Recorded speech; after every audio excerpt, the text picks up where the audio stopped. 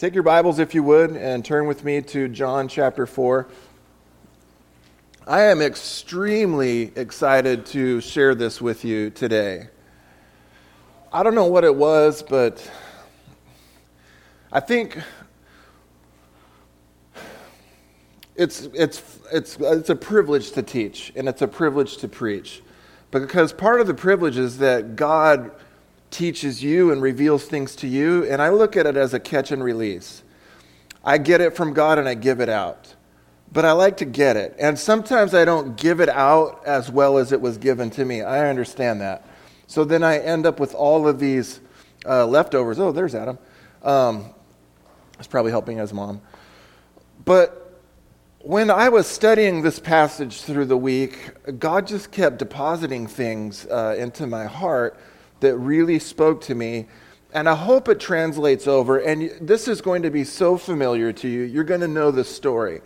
But I really want to encapsulate or focus on just a couple main thoughts that I hope they really resonate with you and that you leave here encouraged, and also with some practical shoes that you could just lace up and walk out the door and apply these things directly to your life as you go to work, school, play, whatever it is that you're going to do. As you walk with God, hopefully there's some things from this timeless event that could be given to you. So then in turn, you could give it out to others as well. So if you're in John chapter 4, you could follow along on the screen or in your Bible, but we'll be starting in verse 46. We're picking it up right after Jesus has this encounter with the woman at the well. Remember that, and I don't want to go over it because we spent a couple weeks on that event, but she had just gone to evangelize the whole community, and then they asked Jesus to abide with him a couple days, and many of them believed because of not only her word, but because of the living word himself, his word. And so we're coming off the tail end of that, and isn't it interesting that Jesus obliged them when they said, Jesus, can you just stay with us a couple days? And he did. This off-scouring, marginalized group that were considered the social and religious rejects of the region, Jesus stays with them and hangs out with them. It's no wonder they said, hey, John the Baptist, he has a devil. He's too harsh. He was like the hammer of the law. Remember, he got beheaded for that, calling out the king for sleeping around. Jesus, on the other hand, he's hanging out with minority groups, with drunkards, with sinners. And they said, John's too strict, Jesus is too loose. And Jesus says, well, I piped, you didn't dance, we wept, you didn't mourn. And excuse the euphemism, but my takeaway is darned if you do, darned if you don't. You know what I mean. Excuse the euphemism. It's like you can't make everyone happy. You're either too right, you're too left, right? And so pick a lane and stay with it. I'm hanging with Jesus on this one. It's the lane I'm choosing. So here he is with this woman that was, sleeping around. And though he doesn't condone it, he doesn't condemn her. And hopefully, because he loves her out of this behavior, that her belief in Jesus will then translate into her behavior that will reflect her belief in Jesus. So, verse 46, on the tail end of that exchange. So Jesus came again unto Canaan of Galilee, where he made water into wine. This is so magnificent, I could actually read these words. It's like high definition. Have you ever gone through... I call the old TVs with like an ant butt. Remember those? And you'd ever try to move those old TVs? They're like heavy, heavy, heavy. And the new flat screen TVs. And you get a new flat screen TV and you're seeing things that you've never seen before. This is my new flat screen TV. Yeah, it's 4K. So Jesus came to Cana of Galilee where he made the water into... Now, if I misread things, that's just my ignorance. I'm not going to blame that on eyesight. All right, so there's that too. And there was a certain nobleman whose son was sick at Capernaum. We had heard that Jesus was come out of Judea into Galilee. He went unto him and besought him that he would come down and heal his son. This is about a 25-mile span here. For he was at the point of death. And Jesus said, then said Jesus unto him, except you see signs and wonders, you will not believe. And we'll talk about that a little bit, but not much. And the nobleman said unto him, Sir, come down, or else my child will die. Jesus said unto him, Go your way, your son lives. I love that. Go your way, your son lives. And the man believed. He believed the word that Jesus had spoken unto him, and he went his way. Look at that faith. 25 miles away, there's no MRI, there's no blood test, there's no COVID test. There's no medical sense to this at all. There's no empirical studies that are done. There's not a case group. Nothing. Jesus just speaks the word, and the great physician says, okay, go. And based on the living word, speaking the words of life that spoke everything into existence anyways, the guy just says, okay, I believe you. I believe you. And your beliefs affect your behavior. Because he believed, he behaved. And so Jesus said, believe and then go. And he does. And so, verse 51, and as he was now going, his servants met him. This is also how we know he's of nobility and royalty. And told him, saying, your son is alive. Then he inquired. He's running his own background check. He's doing his own data report. He's checking his hypothesis if he had one. He's running his own metrics here. And he said this. He inquired and said of them, well, what hour began he to be healthy or to amend and come back to life? And they said unto him, yesterday at the 7th hour, the fever left him. So the father knew it was at the same hour in which Jesus said unto him, your son lives. And he himself believed, and his whole house. This is again the second miracle that Jesus did when he was come out of Judea unto Galilee. Well, what was the first miracle that he did there? Remember, John chapter 2. Yeah, he turned the water into wine at the marriage there in Cana. And he's right back at that same place, which I think is very interesting. Let's pray, and then we'll look at a couple thoughts. Heavenly Father, I thank you for this wonderful group of people, this banded group of believers that just come from all walks of life. And because we believe in who you are, but because on Sunday, the Lord's Day, we believe that 2,000 years ago you conquered sin, death, hell, and the grave, and you rose up from the dead. You ascended and you promised to give us your Spirit, and here we are. We read a book, 66 books called the Bible, and it shows and tells the good news of who you are, what you came to do. And so as a demonstration outwardly of our faith inwardly, we gather. And Lord, we gather not in vain. We gather because we're believers. And I just pray that this isn't just a ritual or a routine or a duty, but it's a delight to just be in the house of God with fellow brothers and sisters. And I pray that you truly minister to our hearts. And I pray this in Jesus' name. Amen. So like I said, Cana was about 25 miles from Capernaum, and it would have taken a long time to get there. And so where the Bible says there was a certain nobleman in verse 46 whose son was sick, the Greek word translated nobleman is basilikos, or baklava.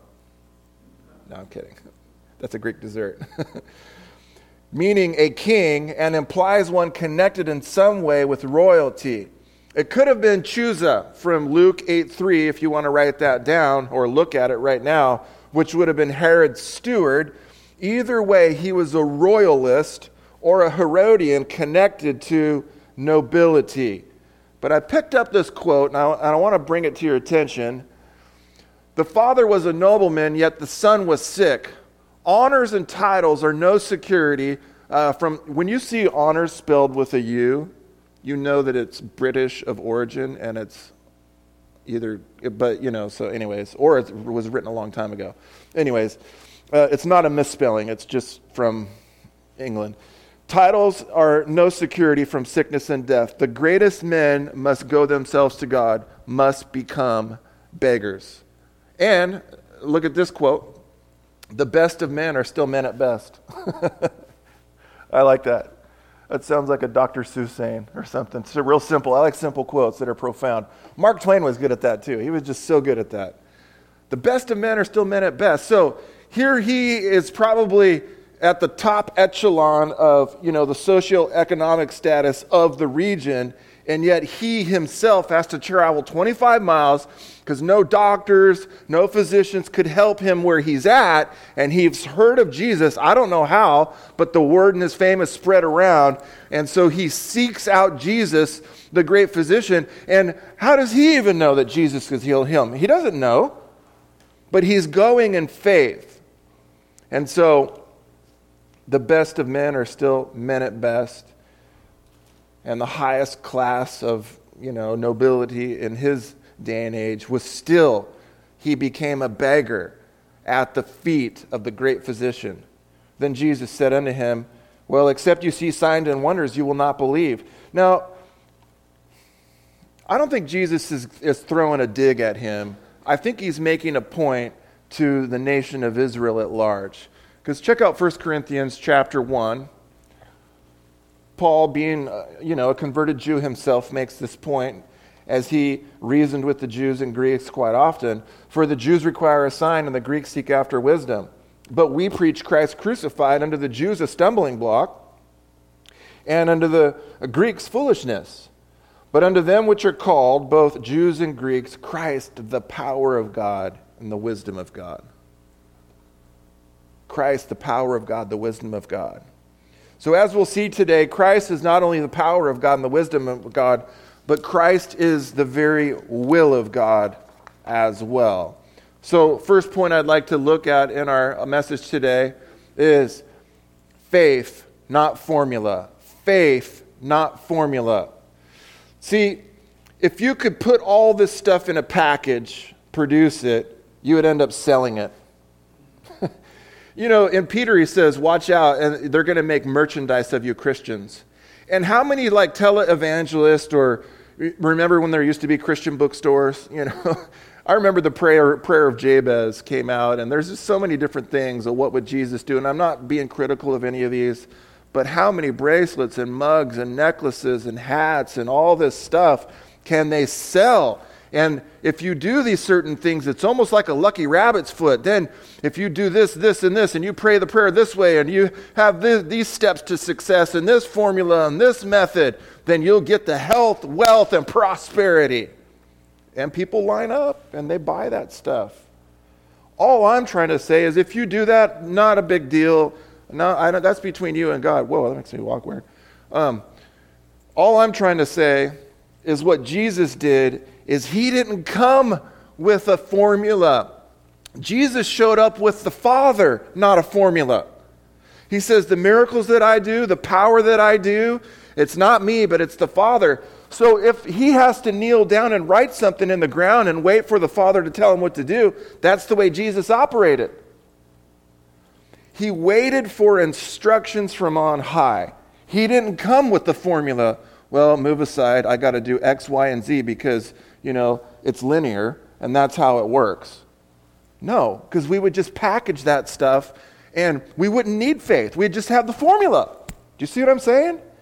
But he specifically yielded to the Father. So we know that because Jesus didn't heal the same way all of the time. Sometimes he healed people in person. Sometimes, in this case, he healed from afar. Sometimes he put hands on people. Sometimes he didn't. When Jesus healed the blind, sometimes he spoke it. Sometimes he touched them. Sometimes he spit. Remember, he made mud and I think he did that 2 different occasions. So it's not a formula. Could you imagine being like one of these evangelists that go around spitting in dirt and putting it on people's eyes? How many people would line up for that one? Especially during COVID. You're like, I think I'll keep my bad eyesight and not get your nasty COVID, sir. So they were miracles that healed the people. They weren't methods that healed him. So I've said this before, but I'll say it again because I don't think everyone hears everything all the time. I sit in church. I sit in school. I know I don't hear everything all the time. I'll just say it again. God never gave Israel the same battle plan twice. You want to know why? You march around Jericho 7 times 7. The very next city was Ai. You think that's going to work there? Think about it. You could just package that formula and just sell a 7 times 7 manual. Take them to trumpet school, take them to walking school, teach them yoga to stretch out before they walk around the city. But it's 7 times 7. It's going to work every time because it worked at Jericho. You're repackaging a formula. And the reason why God didn't give Israel the same battle plan, because once they did it one time where they trusted God when they didn't know it worked, now they don't have to trust God. Now they've got the formula. They don't need faith. They've got the formula. Do you see what I'm saying? So Jesus, of course he healed in different ways with different methods and different manners because you couldn't package that up and sell it. You needed faith. Israel needed to walk by faith. Why? So that God would get the glory, not the formula or the method. So God would get the glory. This is also why Israel was never allowed to store up a Costco-sized pallet of food in the wilderness when they were wandering around. Remember what they had to do? Even though they didn't really like the food that they got. I mean, people were trying to store that stuff up so they wouldn't have to trust in God the next day. You know a common criticism of Christians that trust in the Lord that walk by faith, at least that I've heard from works-based cults and religions?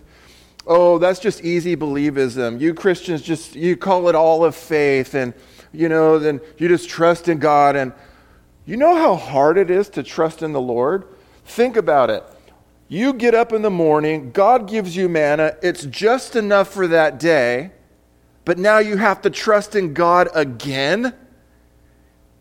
I don't know about you, but that's hard to trust in God every single day. Wouldn't you rather just store it up and not trust in Him at all?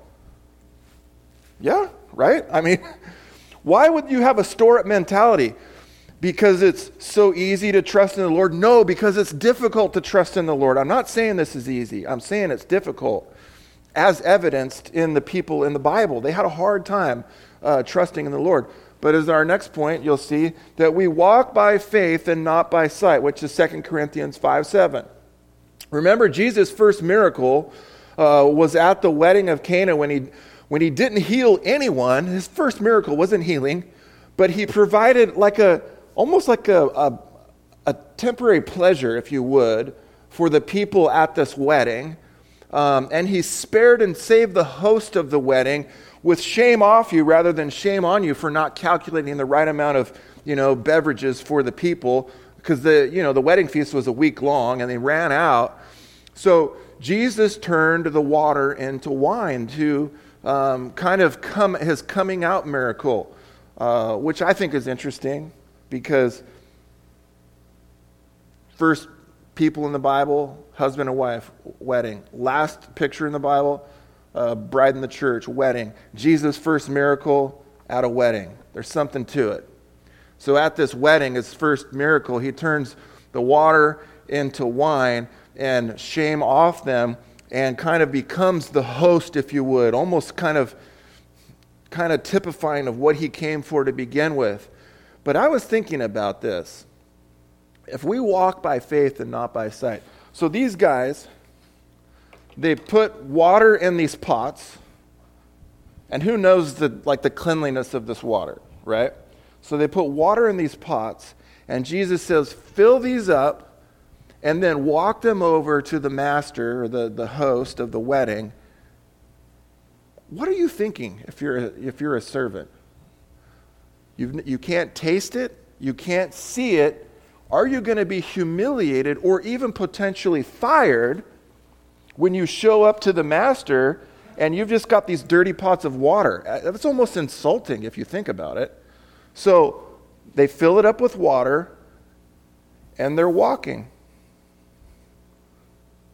We walk by faith and not by sight. And by the time they get there, it's as if it was aged wine that would sell for hundreds of dollars a bottle. Just saying. It was the better wine.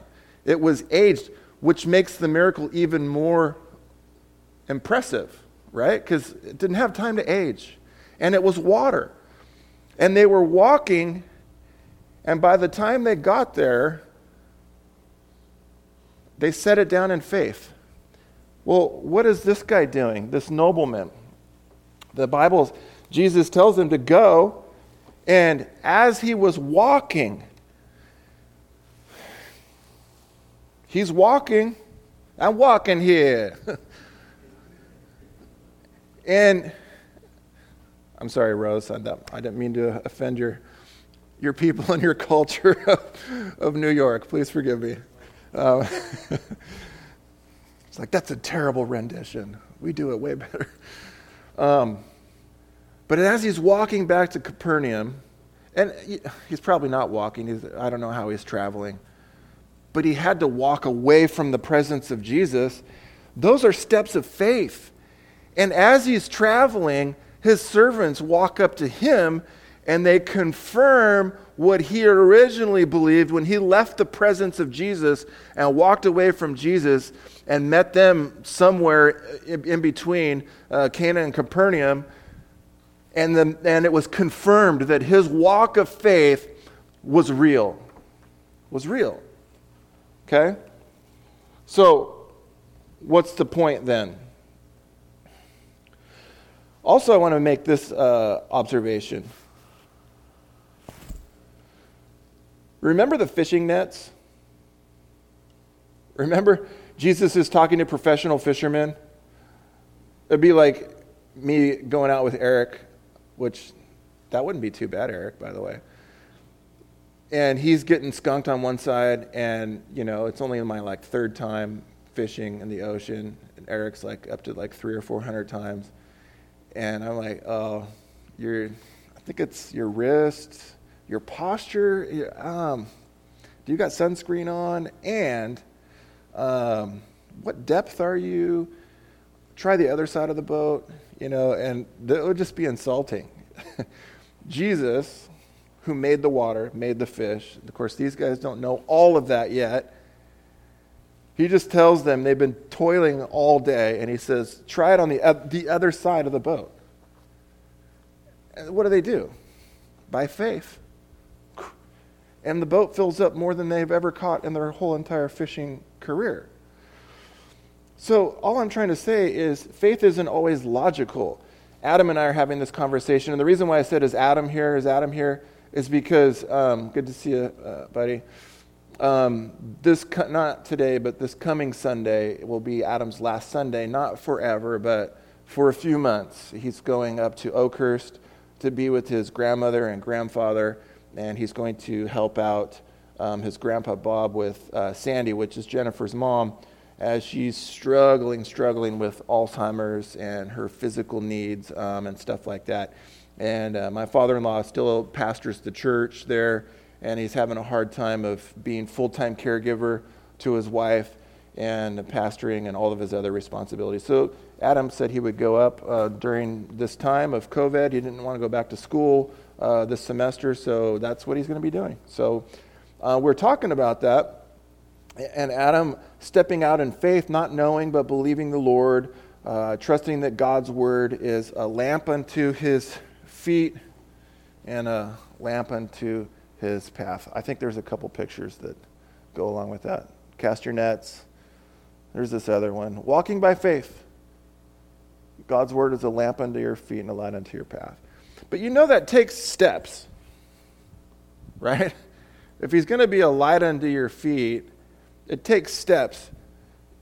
If you're in a Jazzy or an electric car, it takes rolling forward, right? Don't think that you need to physically walk. However you get around, it's not being stationary. It's going in faith and stepping out in faith.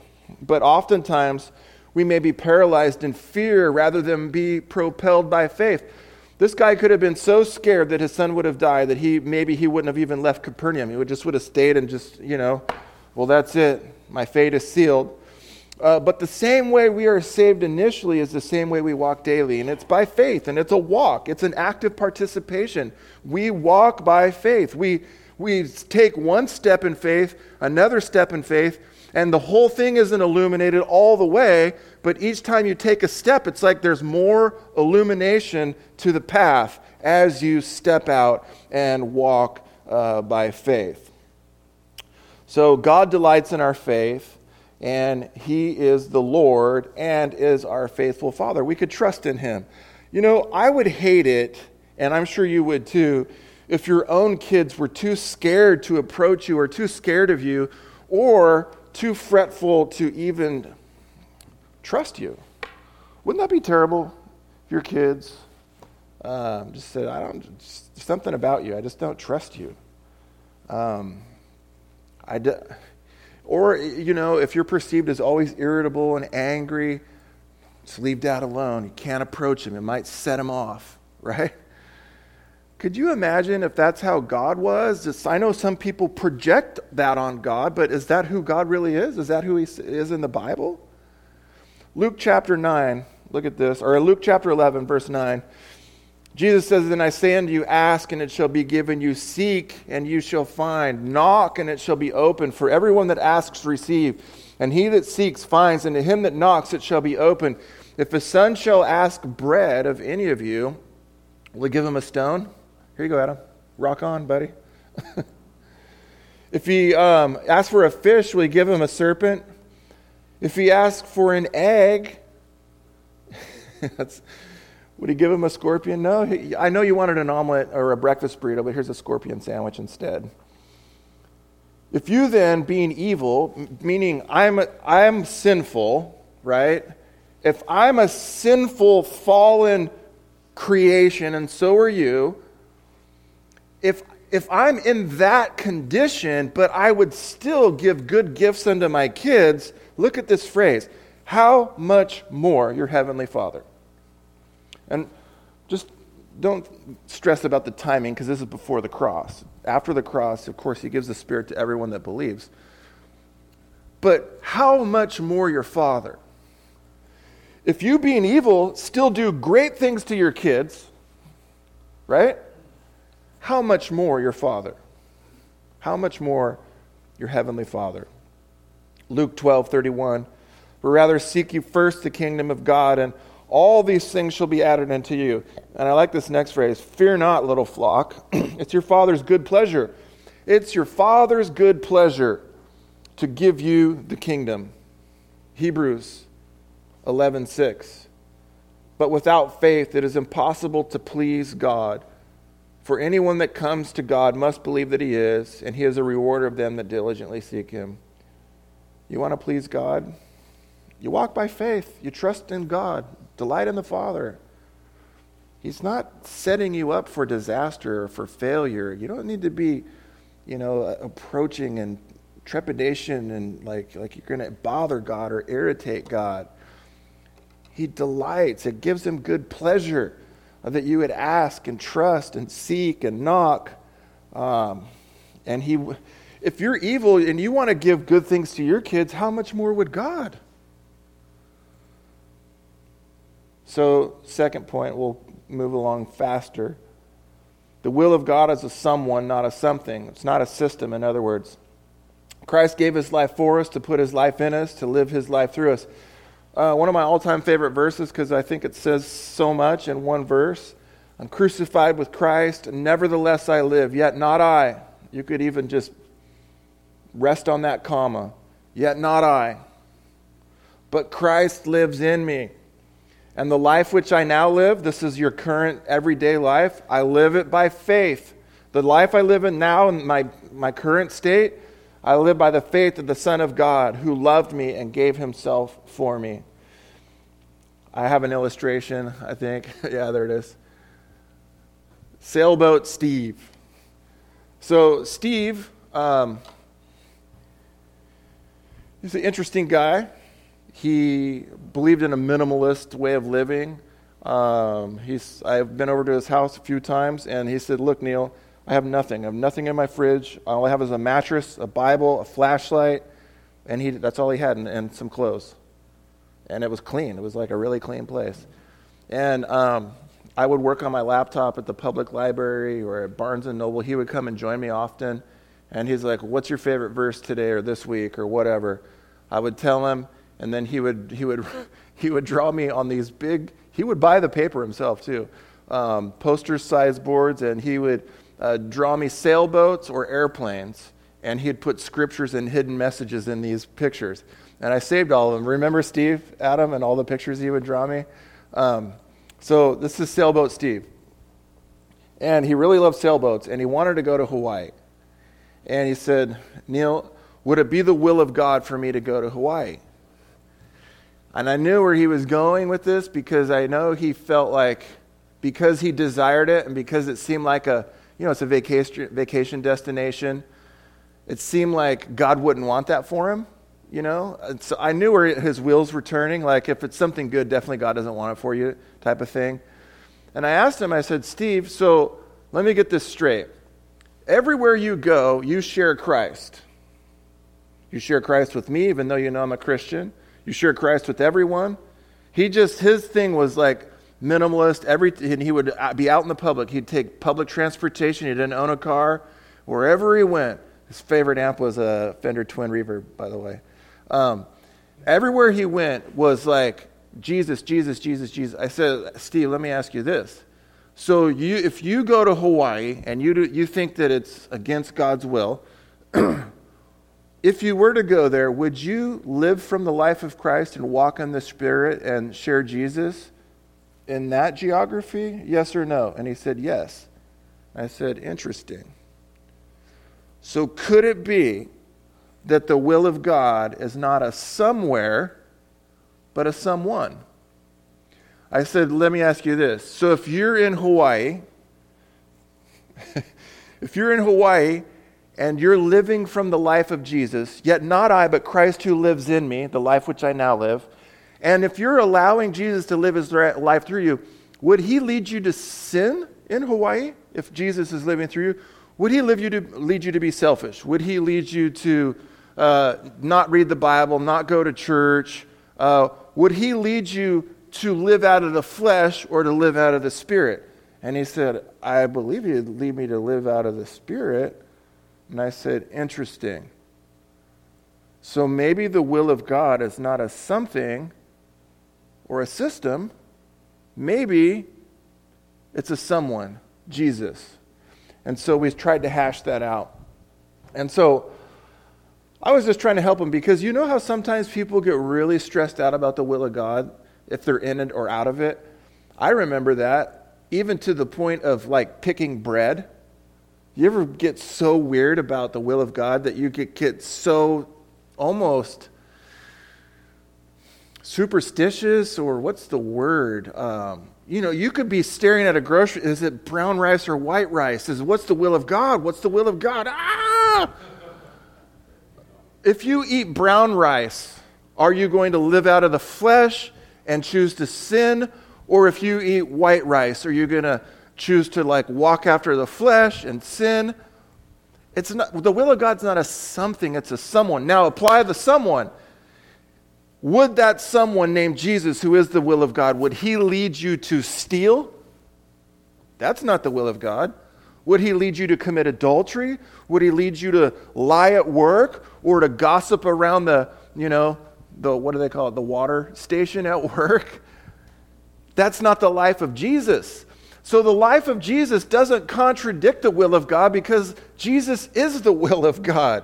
He will never lead you to live contrary to his life when you choose to appropriate the not I, but Christ who lives in me approach to life. So living from faith by the life of Christ living in you and through you is the will of God.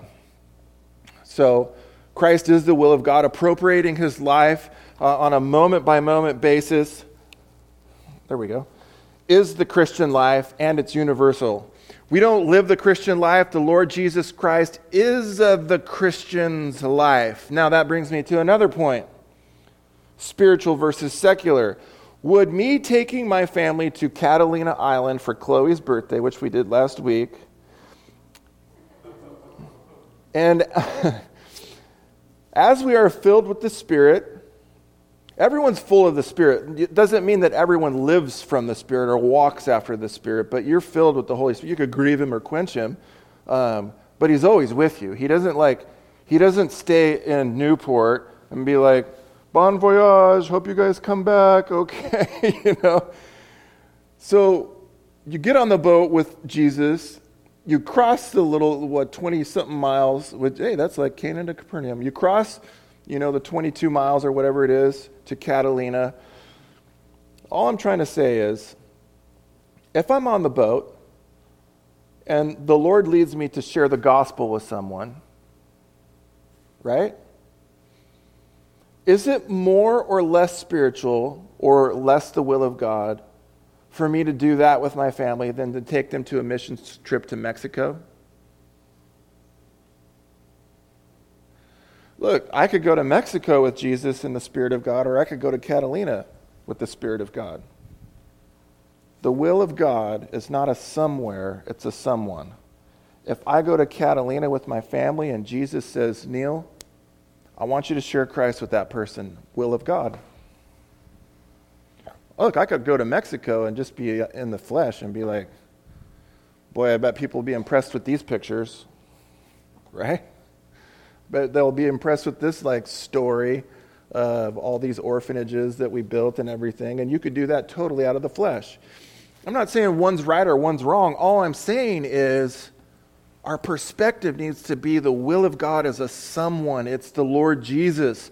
So Jesus wasn't living out of a formula. He was living by faith in the Father, and he says, anything that he tells me to do, where he tells me to go, when he tells me to stop, I'll stop. If he tells me to rest, which some people think is unspiritual, Jesus sequestered. He vacated sometimes. When he told him to go, he was probably the busiest person you'll ever see in the ministry. He went. He was tired. He got hungry. He wept at times. You could see the humanity of Christ, but in his humanity, you could see him trusting in the divinity of the Father. And he said, not my will, but your will be done. He could have operated independently, but he operated totally dependent on the Spirit of the Lord, joined with his Spirit as he walked in faith. That's the example of how to live the Christian life, the life of Christ, how he lived it. I'll never turn water into wine, but I could live the way Jesus lived. Father, if you want to speak to me and through me to this person or do this or that, I will do it. I want to be available. Okay? So the last point, Jesus just came for life. So in our text where we started, and I'll wrap this up here real quick, Jesus said unto him, to the nobleman, go your way, your son is alive. And the man believed the word that Jesus had spoken to him, and he went his way. And as he was going down, his servants of the nobleman came and met him, told him, saying, your son lives. And he inquired of them what hour it had begun to come back to life. And they said unto him, yesterday, the 7th hour. So the father knew it was the same hour in which Jesus said unto him, your son is alive. And he himself believed, and his whole house, it's like an effect there, a trickle down, or whatever that's called, effect. This again is the second miracle that Jesus did. So look at our banner. Jesus plus nothing equals everything for life. In him was life, and the life was the light of mankind. Look at the theme that Victoria made. Life. It's L-I-F-E, and we study love, identity, freedom, encounter, but it's life. So none of the miracles that Jesus did bedazzled people or was designed to bedazzle people or to be some sort of David Copperfield magic show, Jesus wasn't doing that. Oftentimes they were kind of under the radar. Remember, a lot of times he'd heal people and he'd say, go tell no one. Right? He'd do that. Kind of flying under the radar. He didn't want all the limelight. He didn't want a YouTube channel. Or to reach over 10,000 likes on Instagram. He wasn't interested in that. Because it wasn't the miracle necessarily. It was that he came to give life. And so, again, I'll point out John's summary of his gospel, and I think this says it well. John chapter 20, verse 30, you'll see it up on the screen. And many other signs. Truly did Jesus in the presence of his disciples, which are not written in this book. What does that tell you? we could have went on and on and on with all the miracles, because there was plenty of them. And he said, there's many more, but these are written. So John handpicks these, that you might believe that Jesus is the Christ, the Son of God, and that believing you might have life in his name. Why? The miracles are not just about the miracles themselves. It's about the authority that Jesus truly has. That if he has power over physical life, that means he also has power and authority over spiritual and eternal life. If you could believe him in one area, you could believe him in the other. Do you believe he could give you life eternal? Look at what Jesus said he came to do. John 10, this will be the last verse that we'll look at. The thief comes not, but for to steal and to kill and to destroy. You know when you're spiritually testing things out, this is a good way to test it. Does this smell of death? Does this reek of flesh? I almost sound like a Lord of the Rings thing. Give us man flesh to eat. But does it stink of something that doesn't have life? You know what's very compelling? Let me get kind of graphic with you real quick. You know Beelzebub in the Bible's the Lord of the Flies? I never thought about this. But part of the crucifixion was they would leave the bodies up to rot, and there would be so many flies on the victim's face that they couldn't even distinguish who it was because they're eating the body. Could it be Beelzebub, the Lord of the Flies, the demonic forces that attach and identify themselves to death, were gathering around Jesus? There's a lot going on there that we don't know about behind the scenes, but the thief comes to bring death. Jesus says, I am come that they might have life and they might have it more abundantly. I am the good shepherd. The good shepherd gives his life for the sheep, and I give unto them eternal life, and they shall never perish. Neither shall any pluck them out of my hand.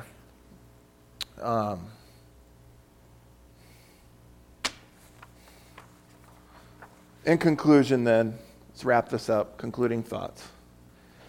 Let me ask you this. Have you received the free gift of eternal life in Christ? If you died today, are you 100% sure you'd be in the presence of God? Yes or no? I know, you could look around and say, well, I know everyone here, everyone's a Christian. That's fine. Everyone needs to do their own inventory.